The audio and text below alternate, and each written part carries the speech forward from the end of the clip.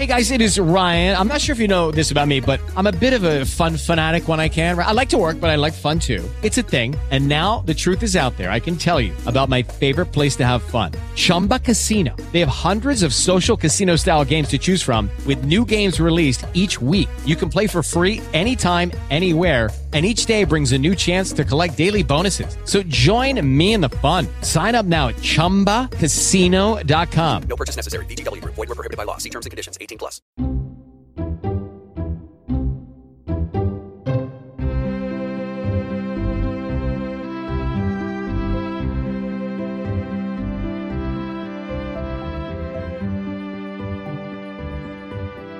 Welcome to the Cannoli Coach Podcast. I'm Kimberly Hambrick, and my guest today is Marcia Moran, a writer and public speaker. Marcia wrote Stroke Forward and works to help others learn how to maximize their life post-stroke. Marcia, welcome to the Cannoli Coach Podcast. Thank you very much, Kimberly. It's nice to be here. Yeah, I'm excited to have a conversation with you. Before we really get moving into the conversation, would you just share a bit more about yourself with the listeners? Sure. So we've lived in Virginia for over 20 years, which is amazing because it seems like we moved here like a minute ago. And I used to actually have my own business. I was coaching people on how to become better at figuring out what they should do instead of what they already did, like niching them. So that's what I did. Great, thank you. So you said you moved to Virginia. Where are you from originally? Seattle. Okay, well, that's a little bit of a difference. Well, Marcia, as you know, my podcast is really built around that I think we all have life-defining moments that have changed us or put us on a trajectory forward. And so would you please share your life-defining moment? Yeah, so in March 2014, I had a stroke. And that clearly changed my path that I was on. In fact, it changed everything about me. And I think I like the person I've become. That's powerful. Yeah. May I ask, did you have health issues before the stroke, or this was just out of the blue? It was out of the blue. So I had a carotid artery dissection, and it happens to 1 or 2% of the people. Oh, lucky you. Yeah, lucky me. So I asked why I had it, and they said, we have no idea. So all I can say is since my stroke, I've been looking at the numbers, and you can have a stroke from prenatal to your 80s. And I had a one they didn't think was probably possible for you or for me, but it can be possible for anyone. Yeah, thank you. Well, I know we'll talk a little bit more about it. I really love how you said that you really like the person you've become. I really think that's powerful, and I want to talk about that. So before we talk a little bit about post-stroke, because you describe your life as pre-stroke and post-stroke. So right. What was your professional journey like before March 2014? Well, I had my own business, and like I said, I would go out and I would actually reconnect people to their missions. And actually, I was very good at it. And I lived a very nice life with my husband, my 2 cats, my 2 birds. I thought everything was perfect, or as perfect as you can get, you know? Right. So when you say you connected people to their mission, what does that look like? Well, so I had one person, or actually a company, who wanted to connect what they did better to the people who were actually in the company. So I wrote a new website for them. And I actually talked to everybody in the company, and I put together a plan that actually promoted the company differently than what it was before. Before, they were actually, anybody anybody could do a website, right? Mm-hmm. But these people actually took the time to understand what you really wanted to do, and they branded people differently. Love it. So they didn't do that for themselves, which was odd, but I did it for them. Yes, no. Sometimes, and I think one of my favorite quotes, and I think it's Les Brown, it's difficult to see the picture when you're in the frame. So you can be an expert at web design, but not know how to look inward and do it for yourself. Right. Yes. Right. So I love that. I appreciate that. All right. So then fast forward, if you will, to March, and you have the stroke. And I know just by reading a little bit about you, you had a difficult road back to Right. where you are right now. So first let's talk about your healing and your health journey, and then we'll talk about your professional journey now. Okay. So it took me 3.5 years to the point where I was actually kind of better. I had speech therapy, occupational therapy, and physical therapy because my right side was at first paralyzed. Mm-hmm. And so the physical therapy, I had probably 4 different physical therapists that insurance paid for. Mm-hmm. And that took me down through August. And I could walk, but barely. So I actually hired my own physical therapist, and she worked with me for a year and got me better. In fact, when I stopped working with her, I could walk and people couldn't see that I had had a stroke. That's amazing. There's so much power in our healing when we not only work with the right people, but we invest in what they're asking of us. Right. I shared with you before we hit record that my mother, when she was living, had suffered from strokes, and she did not invest in the work that they asked of her. And it was very difficult to see, so I just applaud you, because I do think there's some mindset to it. You fought like heck to get back and better. I worked out every single day, whether it's picking up rice and putting it in a cup, which, by the way, takes a lot of work. Yes. Day after day after day. But I worked out every single day, because if I stopped working out, I probably wouldn't have picked it up again. Mm-hmm. So whether I wanted to or not, I worked out every single day. Yeah. And I often took a nap afterwards. So it's like, get up, shower, take a nap. Brush my hair, take a nap. You did what you needed to do. And looking at you now, I don't see any effects of a person who had such a debilitating stroke like you did, because as I said, I've seen people who have had strokes. So obviously you are where you want to be, and still continuing health-wise. When did you start to get back onto like a professional journey and want to do something more? Well, I started interviewing August of 2015. So it's a year and 3 months after my stroke. And during that time, I realized I had aphasia. And because of the aphasia, I couldn't get a job. So I got interviews. That was no problem. But when the phone rang and I picked it up, and the interviewer said, "Hi, how are they?" And I'd say, "Hi, I'm Marcia, blah, blah, blah." They'd ask the first question of me, and I'd go, and nothing would come out. And so they'd say, "Take your time," and I'd go, and nothing would come out. So I knew that I had to find a different path. So I had started writing my book a year after my stroke. And I thought, well, if I can't get a job. I'll just focus on this. It took me 4.5 years, but I finally got it out. And so there were a few things that made writing difficult. One was the aphasia. So I couldn't remember how to spell words. So when I started writing, it would take me almost all day to write 2 paragraphs. And I got better.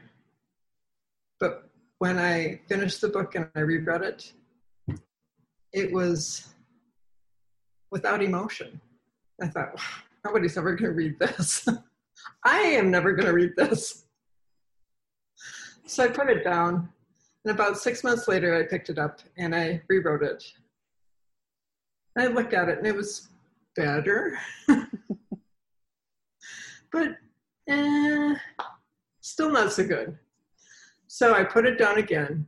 And the third time I picked it up, I rewrote it again. And it was a lot better. So I was ready to go. I thought I was ready to go. And I wasn't. Well, let's talk about, so you weren't ready to go with getting the book published, or? I thought the book was ready to go. And I hired Diana Needham. Mm-hmm. And she looked at the book and she said, it's really good, but you need to hire an editor. I went, okay. And the editor took a couple months. And when I got it back, I thought, I'm not sure I like this. So I actually put it out to 3 friends. They all came back and said, use the editor. I said, okay, fine. So it's not like she changed the last half of the book, or maybe the last 2/3 of the book, but she changed the first third. Mm-hmm. And it was mostly the stuff that I was writing when I first started writing. And I realize now that I wanted that in the book because it was so personal to me. Mm-hmm. But if I were a reader, it wouldn't be personal to me. So that's why I understood when they said, use the editor, that's what they were saying. Yeah, no, I understand. So your book is stroke forward. And the reason, I mean, obviously you wrote the book as a healing for you, but what is the intention of your book? The first intention is that if you're a stroke survivor, you need to understand that there are other people out there who made it a passion to get better. The second thing is, it's for the healthcare providers. Like my husband, he's an advocate now. When we went into the hospital, neither one of us knew anything about advocacy. Mm-hmm. So he learned about it day by day. So when you're in the hospital and you're taking care of somebody who might die, the last thing you want to do is learn about advocacy. So it gives a blueprint about how we ventured forward. And you can learn it in a day. And the third thing is that if you want to become an advocate, it tells you at least the beginnings of how to become one. Thank you. That is so powerful. I just think back to both of my parents and their illnesses, and being in the hospital and trying to help them and not knowing what I needed to know. I made a few mistakes. I may have offended a few doctors, but to give a voice to somebody who in both of their cases and in yours don't have that voice at that point in time, and to make sure that what's being done is the best for them. So I'm so glad that you wrote the book and that you worked with it to get it to the point where you're happy with it. Well, thank you very much. You know, and you and I met through a joint connection, Jordan Gross. And I just, shout out to Jordan. I love Jordan. He's like my third son. And he seems to write a lot of books. So do you have another book in you? I might. I don't know what it is about, but I think I might. Awesome. I love that. Yeah, he always asks me, are you going to write a book? And I'm like, hey, start small. Start with a mini book. And I'm like, I don't have anything to say. But I probably do. You actually probably have a lot to say. I think we all do. And I think, just like you, I'm a firm believer that we learn through each other's stories. Yep. And if what I have to say and what I share through, posts or journal articles or the podcast helps one person, right, it was meant to help that person. So I do that. The other thing that I saw when I was reading up on you, you talk about the power of laughter and comedy in your healing. And so what you may or may not know about me is I am a firm believer that each and every day you should have a deep belly laugh. And if you have tears streaming, all the better. So talk a little bit with us about where comedy intersected and how I'm assuming it was a part of your healing. Well, I look at it as I could either cry or laugh. So I choose to laugh. Now, it might have been inappropriate sometimes, but I remember I'd just gotten home from the hospital and a friend of mine had stopped by Noodles and Company to bring food over. And we were having lunch, kind of. And I couldn't get the food from the dish into my mouth. And I was thinking, okay, if this is how it's going to be, things are going to be pretty bad for me. But I just laughed because it's like, there's nothing I could do, No, and I truly love and respect that attitude because I'm a firm believer that even in the bad in our life, there is good. And I choose to, I learn from the bad, but I choose to focus on the good. And it's those moments of laughter that stay with me. And I mean, a lot of times I laugh at myself, let's just be honest, because some of the things I do, but I appreciate that. So, Marcia, I think about what you've been through and I think about the book. What is it that you want people to take away and know about you and your story? Boy, that might be a loaded question. I think the first thing is I want people to understand that every stroke is different. So some people might need your help and want your help and be afraid to ask. Some people might not want your help. Mm-hmm. So I guess the first thing I think you should do is ask. Do you want me to help you? If the answer is no, that's fine. If the answer is yes, that's fine as well. Mm-hmm. The second thing is you're probably going to be dealing with the after effects for the rest of your life. So 10% of stroke survivors get 100% better. Okay. The other 90%, not so good. Mm-hmm. So you have to understand as a caretaker, maybe they have aphasia. Maybe you have to learn to help them talk. And that means letting them talk, not talking over them. And that's really hard. Yeah. And the third thing is get out there and have some fun. Because you never know when it's your last day. No, so true, so true. And You shared a story with me earlier that I'm going to ask you to share now about your love of kayaking. Yeah. So before the stroke, I kayaked. We have a place at Deep Creek Lake, and I kayaked all over.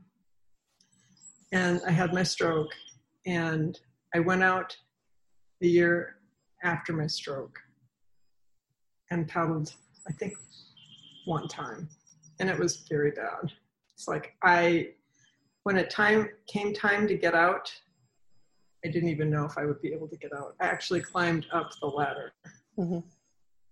And that was an interesting thing. It's like, all right, there's a ladder here. I can do it. So the second year, I went a couple times. But last year, which is the 5th year after my stroke, I got into my kayak, and my husband made me wait. And he said, I want you to know that you did it just like you always did it before your stroke. It's like, okay. Yeah, absolutely. That is so powerful. And bless him for giving you that moment to enjoy that. So, Marcia, I am truly honored that you wanted to have this conversation. You are better and well for a reason. I firmly believe that. And it's to open our eyes and awareness of people who have suffered with strokes or who have family members and caretakers, because you're right. They're all different in how individuals process having a stroke is different. So I just thank you for coming on and having the conversation. Well, thanks a lot, Kim. It has been a pleasure to be here. Oh, it's been a lot of fun too. And I'll make sure that we put a link out to your book, because it sounds like a wonderful book. And I know that many people would benefit from it. So thank you again for being on the podcast. Thank you so much. And I want to thank my listeners as well. I am blessed each and every time you tune in. Please follow me so you don't miss any upcoming episodes, and connect with me at KimberlyHambrick.com. And until next time, let's leave the frustration and take the cannoli.